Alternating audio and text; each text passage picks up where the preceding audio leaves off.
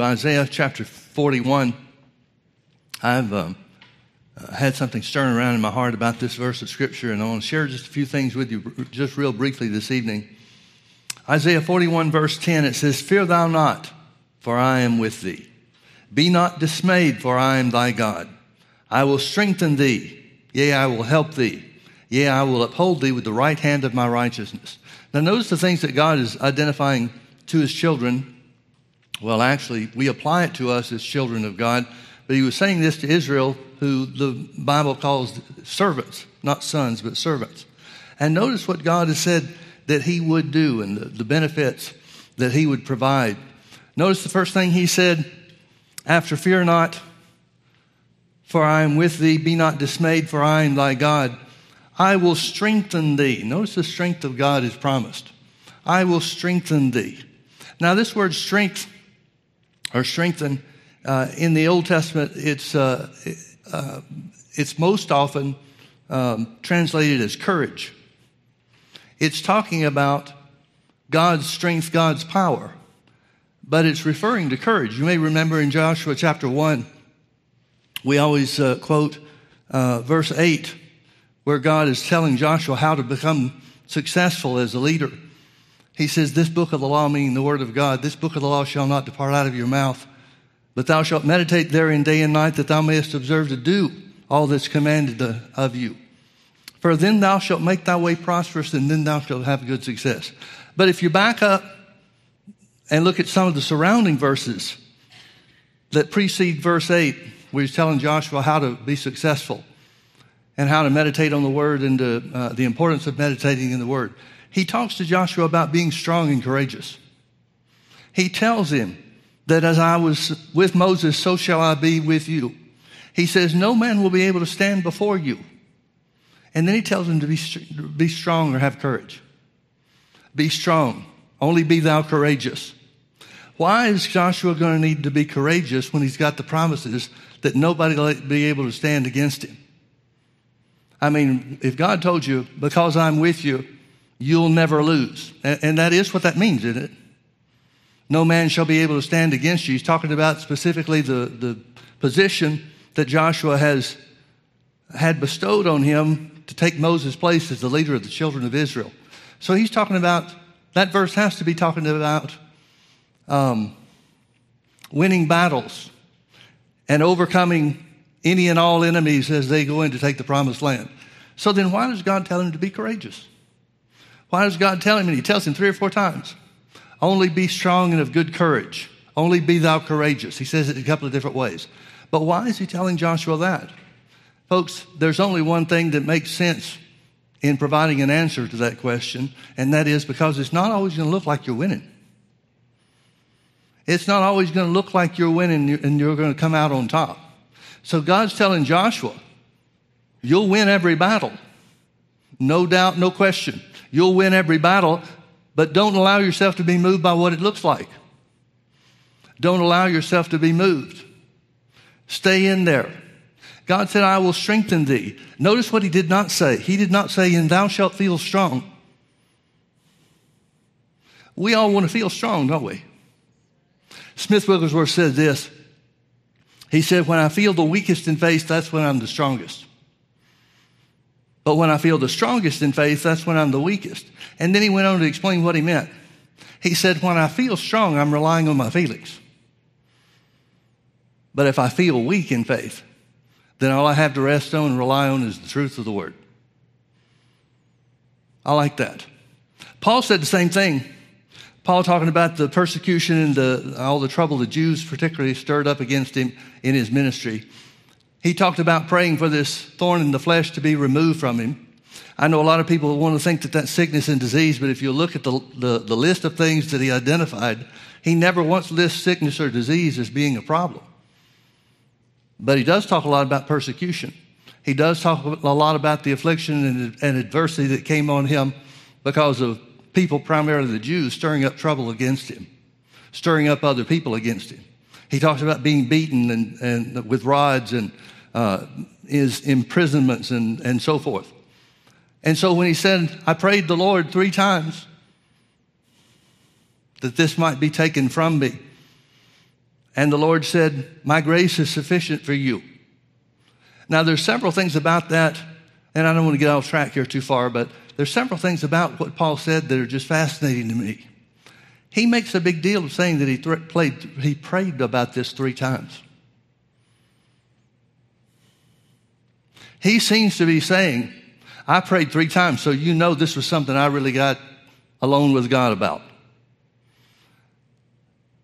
That's fascinating to me, because that is not the picture of most people's prayer life. I mean, to say, and think about, this is what he's saying. For him to say, and I prayed about this thing 3 times. Well, for goodness sakes, most people that I know of, most Christians I know that are in trouble, they pray 3 times about it every 30 minutes. But Paul seems to be indicating to us that prayer is a conversation with God, and when you pray, you shouldn't have to keep asking for something over and over and over. So he concludes, the Lord told me, my grace is sufficient for you. He then says, most gladly, therefore, will I glory in my infirmities. For when I'm weak, then am I strong. He's talking about the strength of God. He's talking about the power of God that comes through the Word.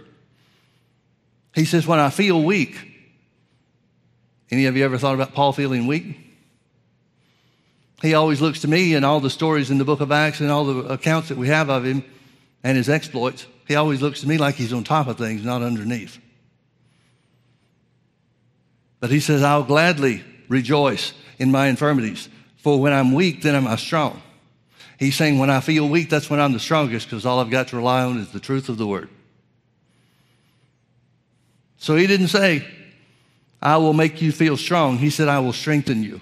Well, how's he going to strengthen us? Paul said in Romans chapter 1, verse 16, I'm not ashamed of the gospel of Christ. The gospel of Christ is the Word of God. That's where we know about the good news. Or that's where the good news is identified for us of what Jesus did and what Jesus accomplished.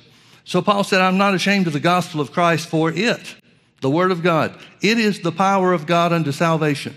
That word salvation means a lot more than just forgiveness of sins. It means to be rescued. It means to be delivered. It means to be made safe. It means to be made sound. It means to be healed. So the delivering power of God's in His Word. The healing power of God is in His Word. The place of safety is in His Word. And Isaiah says, on behalf of God, I will strengthen thee.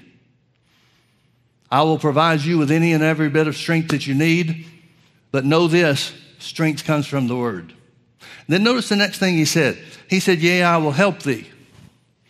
Remember, Jesus said that he was going to send the Comforter. He was talking to his disciples at the Last Supper, the night that he was betrayed. Jesus said, I'll send you another Comforter. Well, that word comforter is the Greek word paraclete, and it means a whole host of things. Most translations translate it as helper. The Holy Ghost is our helper. So notice that Isaiah is foreseeing God's plan in the future for the church. And that would make sense, because God wasn't any different in the Old Testament than He is in the New. He didn't change. The New Covenant didn't change God. It didn't change what He had promised. It just gave us a better covenant established on better promises. It just gave us greater access to who God always was. Amen? So He said, yea, I will help thee. We've got the help of the Holy Ghost. Now notice He didn't say He will do it for you. God's looking for us to do something. You remember when God appeared in the burning bush to Moses, started talking to him about going into Pharaoh's court, telling him, delivering a message from God Almighty, the creator of the universe, let my people go. Moses had a lot of reservations. He had a lot of fears about doing what God told him to do.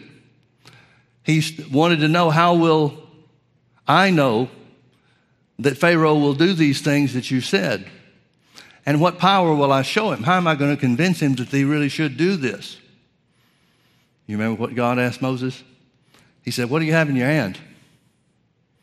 Well, he had in his hand a stick. So he said, throw it on the ground. It turned into a snake, and Moses ran away from his own stick. Then he told him to grab it by the tail, and it became a stick again. That's the helping power of the Holy Ghost. He has to have something that Moses has in his possession. Moses has to do something. He has to take a step on his own for God's power to manifest and for the help of God to come into play. God didn't say he'd do it for us. He said he would help us. Now, I want to refer again back to Joshua chapter 1 and verse 8. If you need to look at that, go ahead and turn in your Bibles there. If you've got it memorized and know what we're saying, then that may suffice. But notice that in that verse 8, God said, this is the way, talking about meditating in the Word. He says, this is the way for you to make your way prosperous. This is how you can make your way prosperous. Over and over and over again, the Bible talks about God doing something for us to help us. But we've got ingrained in us, particularly the Western world, has ingrained in us this idea that we're nothing. We're just a worm of the dust. And our righteousness is as filthy rags. And all the other things, all the other scriptures that the devil has fed to us and misled us in thinking so little about ourselves. But folks, you're the greatest of God's creation. You're the greatest of God's creative works. God doesn't make nothing. God doesn't make people to be nothing. And because we've made Jesus the Lord of our lives, it's impossible for us to be nothing. He said, I will strengthen thee, yea, I will help thee. Notice the next thing he said, yea, I will uphold thee with the right hand of my righteousness. He's going to hold us up. Now this word uphold means to exalt. It means to exalt. Psalm 91, verse 14 says, it's God speaking to his people, those that are willing to put the fear of the Lord first in their lives and live their lives based on the word and its instructions. God said, because you have set your love upon me, I will deliver you. The next thing he said, is, I think it's in the last part of verse 14, he said, I will set him on high because he has known my name. I will set him on high because he's known my name. I will set him on high because he's known my name. Well, folks, that's us. We're the ones that he's talking about that qualify. We're not the only ones, certainly. But we qualify for that. We qualify for God to be exalted. Turn with me over to 1 Peter chapter 5. Peter's impressed or inspired by the Holy Ghost to write some of the same stuff. 1 Peter chapter 5, verse 6, it says, humble yourselves, therefore, under the mighty hand of God, that he may exalt you in due time. Now, please notice that. He says our job is to humble ourselves. Our job is to humble ourselves. Most of the church world thinks God's in the humbling business. They'll even take what Paul said about his thorn in the flesh and turn that around, misuse the scriptures, misinterpret the scriptures to claim that Paul had received this thorn in the flesh to humble him. Paul says himself, because of the abundance of the revelations that was given unto me, a thorn in the flesh, the messenger of Satan. Paul knew very clearly it wasn't from God. He knew that it wasn't from God. And since he did know that it wasn't from God, or maybe we'll come at it from the other direction, if he had thought that it was the will of God for him to have this thorn in the flesh, then he certainly would have been outside the will of God to ask that it be taken from him, much less to pray 3 times about it. And the Lord answered him, as we said before. He answered him and said, my grace is sufficient for you, for my strength is made perfect in your weakness. Paul did not get the information from God. God did not deliver the message to him that this is my will for you. He just simply let him know that persecution is not something that we're redeemed from. Jesus said, those that live godly in Christ Jesus shall suffer persecution. Well, that's what Paul's asking to get rid of. God can't take that away. That's come about as a result of Paul living by the word of God and following the will of God for his life and his ministry. So God just simply told him, you're not redeemed from persecution, but don't worry, my strength will put you over. But it had absolutely nothing to do on God's end. It had absolutely nothing to do with humbling Paul. Nothing whatsoever. God wasn't trying to take him down a notch.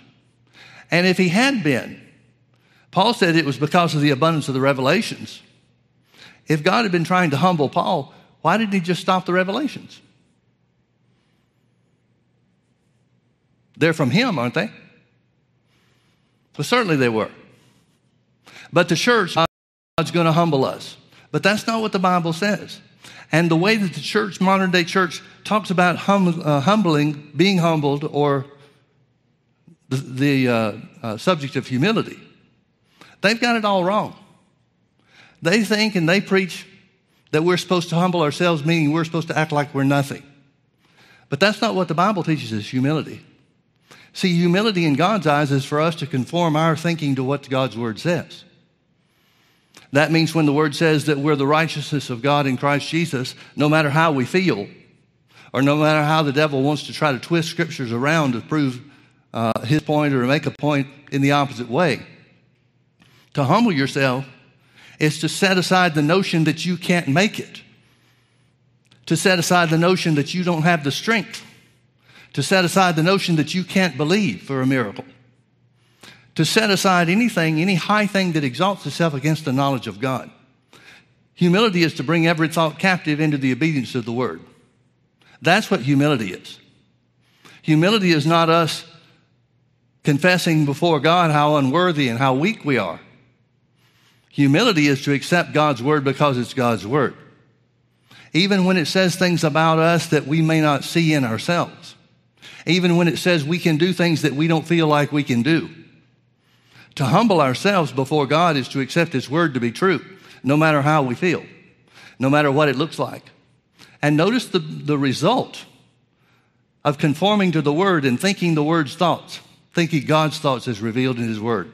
It says, humble yourselves therefore into the mighty hand of God, that He may exalt you. He's talking about God lifting us up, not putting us down, but about God lifting us up. So He told Joshua how to make his way prosperous, how he could make his own way prosperous and have good success. He's telling us that if we will conform to the Word in our thought life and in our behavior, to put the fear of the Lord first in everything that we do. He said, I'll exalt you. I'll lift you up. God has no problem whatsoever with people thinking well or admiring His children. He wants you to be an example of the world, or to the world, of what it means to be saved and to walk in victory. And He'll exalt you to do that. Now, we saw that in the Old Testament as well. We quoted Psalm 91, verse 14. Because He has set His love upon me, I will deliver him. Because He's known my name, I'll lift him on high. God knows that when we use the name of Jesus and conform ourselves to the truth of the Word, when we use the name of Jesus as it should be used, not as a bailout or get an out of jail free card, but to use the name of Jesus to bring forth everything into our lives that Jesus paid the price for, that He shed His blood for and made a sacrifice for. He said, when you use the name of Jesus, when you accept the name of Jesus to have its proper place in your life, He said, I'll exalt you, I'll set you on high. Let's finish reading what Peter said here. He said, humble yourselves, therefore, under the mighty hand of God, that He may exalt you in due time. What is the mighty hand of God? It's talking about God's power. The mighty hand of God has to be God's power, doesn't it? Well, what is God's power? Paul said the gospel of Jesus is the power of God. So when you're exalting, or when you're humbling yourself to the mighty hand of God or under the mighty hand of God, that means you've got to be humbling yourself to obey the Word. It has to be Word-based. So he says, humble yourselves therefore under the mighty hand of God, that He may exalt you in due time. How are we going to do that, Peter? Verse 7, casting all of your care upon Him, for He careth for you. Be sober, be vigilant, because your adversary the devil, as a roaring lion, walketh about, seeking whom he may devour. He's looking for somebody that will let their guard down so he can eat them up. So he's seeking whom he may devour. So what should we do about this? Verse 9. Whom, talking about the devil, resist steadfast in the faith. Other translations say in your faith. So he's saying because your adversary, the devil, is trying to make you think think of yourselves that you're less than what Jesus has made you to be. But if you'll accept the truth of the word, God will exalt you. So we're going to have to cast our care over on him. We're going to have to get rid of all those cares of this world or the things that come against us in this life and give those over to him. Those things, like the 12 spies, 10 of them came back and saw themselves as grasshoppers. We're going to have to cast the care over on the Lord. It doesn't matter what we feel about ourselves. It doesn't matter how we look to be. It doesn't matter whether we look like we've got the strength to make this or not. The devil's trying to make you exalt yourself by thinking less of who you really are. That's pride. Spiritual pride is to say, I know better than God's word. And that's what you do when you say of yourself or think of yourself something that contradicts what the Bible says about you or contradicts what the Bible says Jesus has made us to be. That's spiritual pride. See, a lot of people hearing our confession of faith for our healing or for God's help in the area of finances or whatever area we're applying it to. A lot of people hear that and think, oh, how arrogant those people are. Well, folks, if we're saying what God's word says about us, if they've got a problem with what we're saying, they ought to really take it up with God. We're just agreeing with God's word, which cannot fail. It cannot pass away without being fulfilled. So we're going to have to cast our cares over on him. We're going to have to throw over on him all the things that might make us worry if we were to look at them and accept them to be true. Knowing that this is the way the devil operates. So what does the Bible tell us to do? It tells us the way to be exalted is to accept the truth of the word and resist the devil by faith. Well, if you're having to resist the devil by faith, that means by definition that you don't feel the way that you're confessing, or you don't see in reality or in manifestation what the Bible says things are. Are you with me? See, the things you can see, you don't need faith for. Faith is the evidence of things not seen. So if you're resisting the devil by faith, that means regardless of your feelings, and even when you feel like you can't make it, even when you feel like you can't be strong or are not strong enough to handle the situation at hand, that's when God said, through my word, I'll strengthen you. Through my word, I'll strengthen you. Now, I want you to see one other thing about this, and I want you to go back with me to Isaiah 41 again. Isaiah 41, verse 10. I want to read it again before we make some other comments. It says, fear thou not, for I am with thee. Be not dismayed, for I am thy God. I will strengthen thee, yea, I will help thee, yea, I will uphold thee with the right hand of my righteousness. To be upheld by the right hand of his righteousness simply means that Jesus making us righteous by his blood, him being made sin for us who knew no sin, that we might be made, and thank God we have been made, the righteousness of God in Christ Jesus. That's the exalting place. The Bible's telling us that when Jesus made the sacrifice, a substitutionary sacrifice for us, he made things right again. Righteousness, one of the definitions of the word righteousness, means rightness, to set things back in proper order. And that's what he did when he made a sacrifice for us. He restored us back to the relationship that Adam and Eve had with God in the beginning. He restored us to the place of authority through the word of God and through Jesus' name to overcome all the work of the devil and to walk in victory. And that faith that Peter said that we're supposed to stand in and resist the devil through, that faith is the victory. It's not the method of victory, it is the victory, because God's word is true. But you know as well as I do that not all Christians are helped by God. Not all Christians are strengthened by God.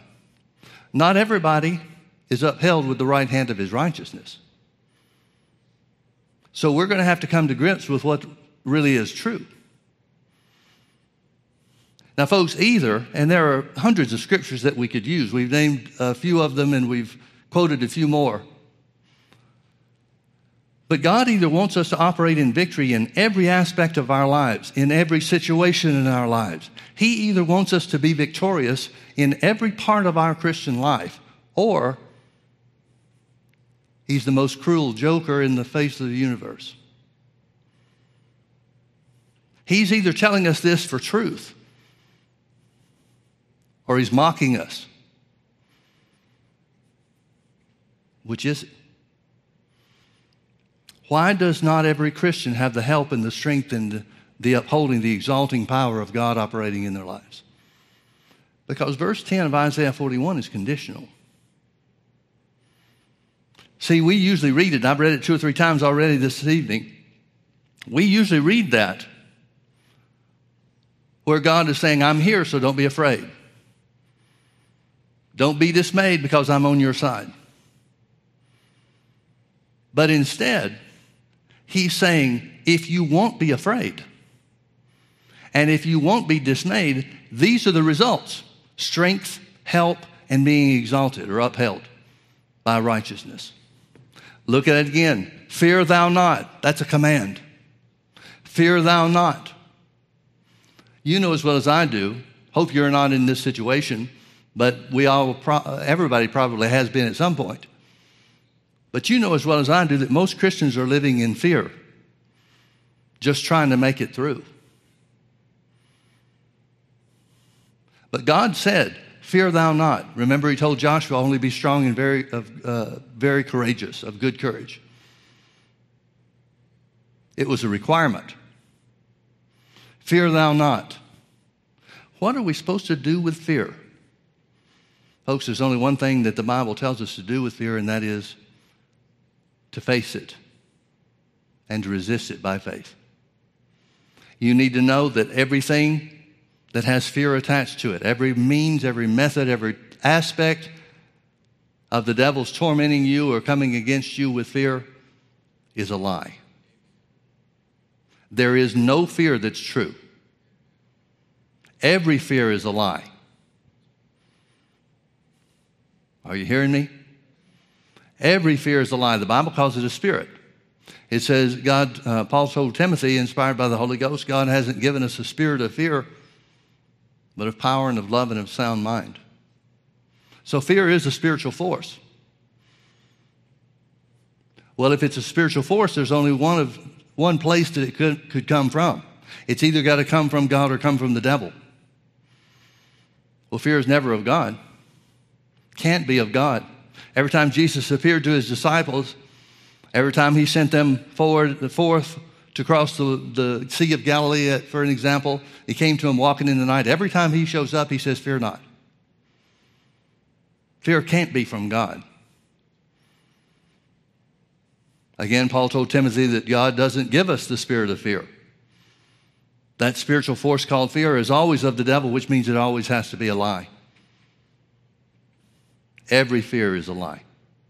Every one.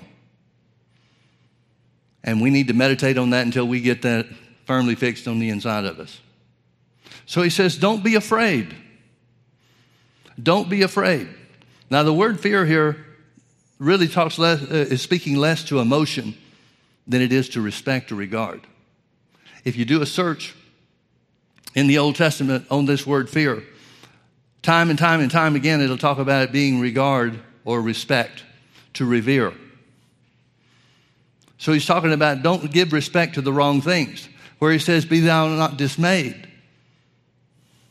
Don't be dismayed. The word dismayed is an interesting word because it really means to look at.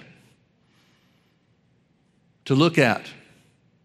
And it's used in the Bible several times as turning away because of what you see.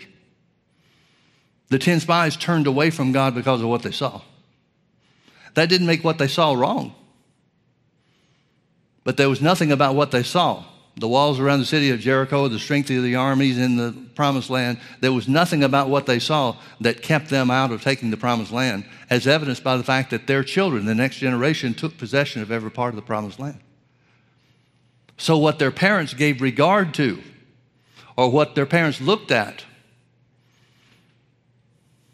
the devil used that to get them to turn away from the power of God, from the truth of the word and the promises that God had made. So where it says, fear not, it's talking about giving respect to the right things. And be not dismayed, it's saying don't look away from the truth of the word. Don't look away from God who's with you. Don't look away from the promises that he's made.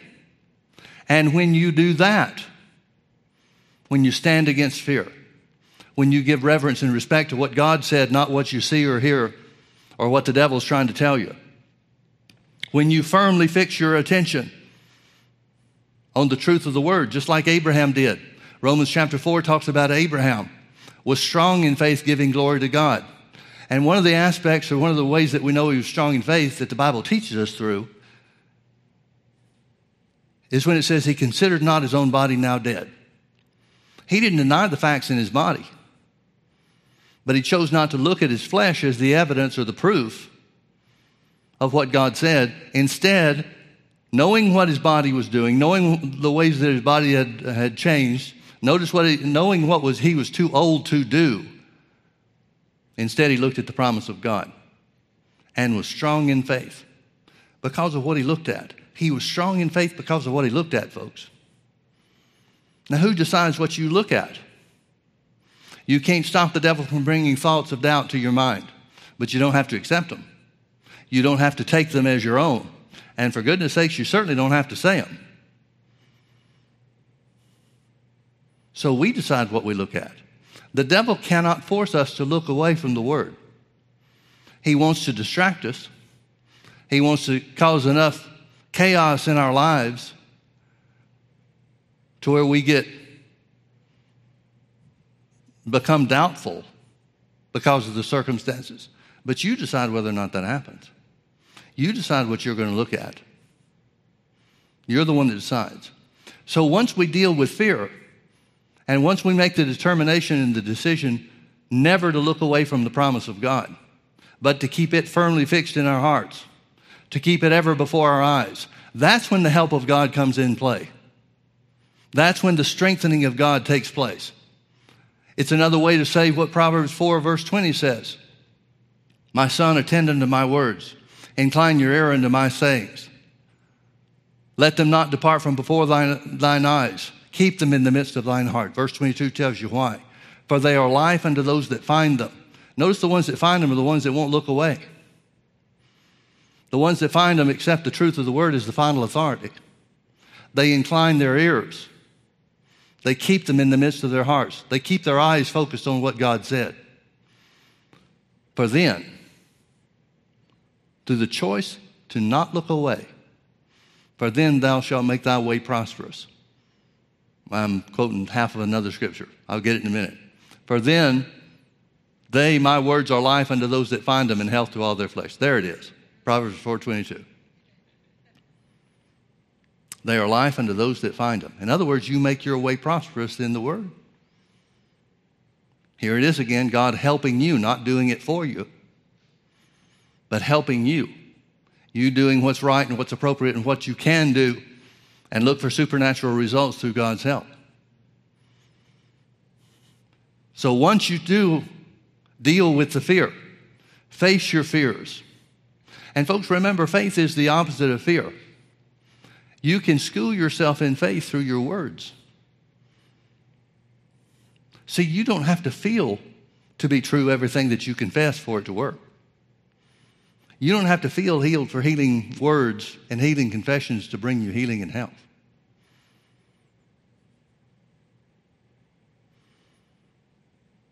The principle of faith is you'll have what you say, not what you feel like is true. You'll have what you say. So whatever the devil's trying to make you afraid of, just face that and speak what God's word says instead. If you're facing sickness and disease and the devil's telling you that he's going to kill you, well, that's hardly a bad deal since we know where we go. To depart and be with Christ is far better. But if you're not ready to go yet, think back in right order. That's how it works. Fear not. Don't let fear take you away from the truth of the word.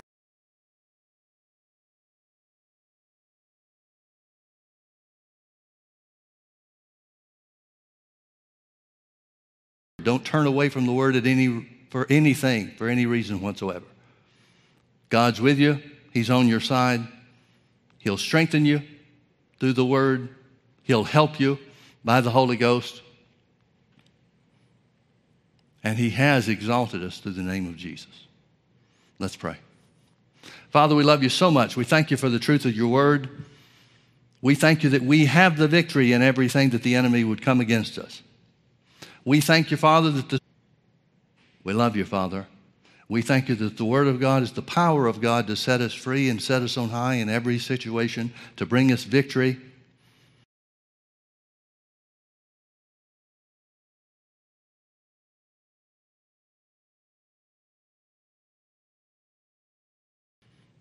In fact, our faith is our victory, because victory is guaranteed when we're standing on the truth, when we're standing on the word. Thank you, Father, that we're healed. Thank you if we keep our mind on you, because it's the sign of our trust and our faith in you, Father. Thank you for being so good to us. Thank you that because we're believers, all things are possible with us.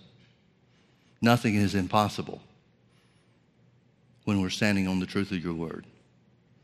Thank you, Father, for your goodness. In Jesus' name, amen. Say this after me. The strength of God is mine. God is my supernatural help. My heavenly Father exalts me through righteousness because I hold fast to his word. Amen. Amen. God bless you. Thank you for being with us.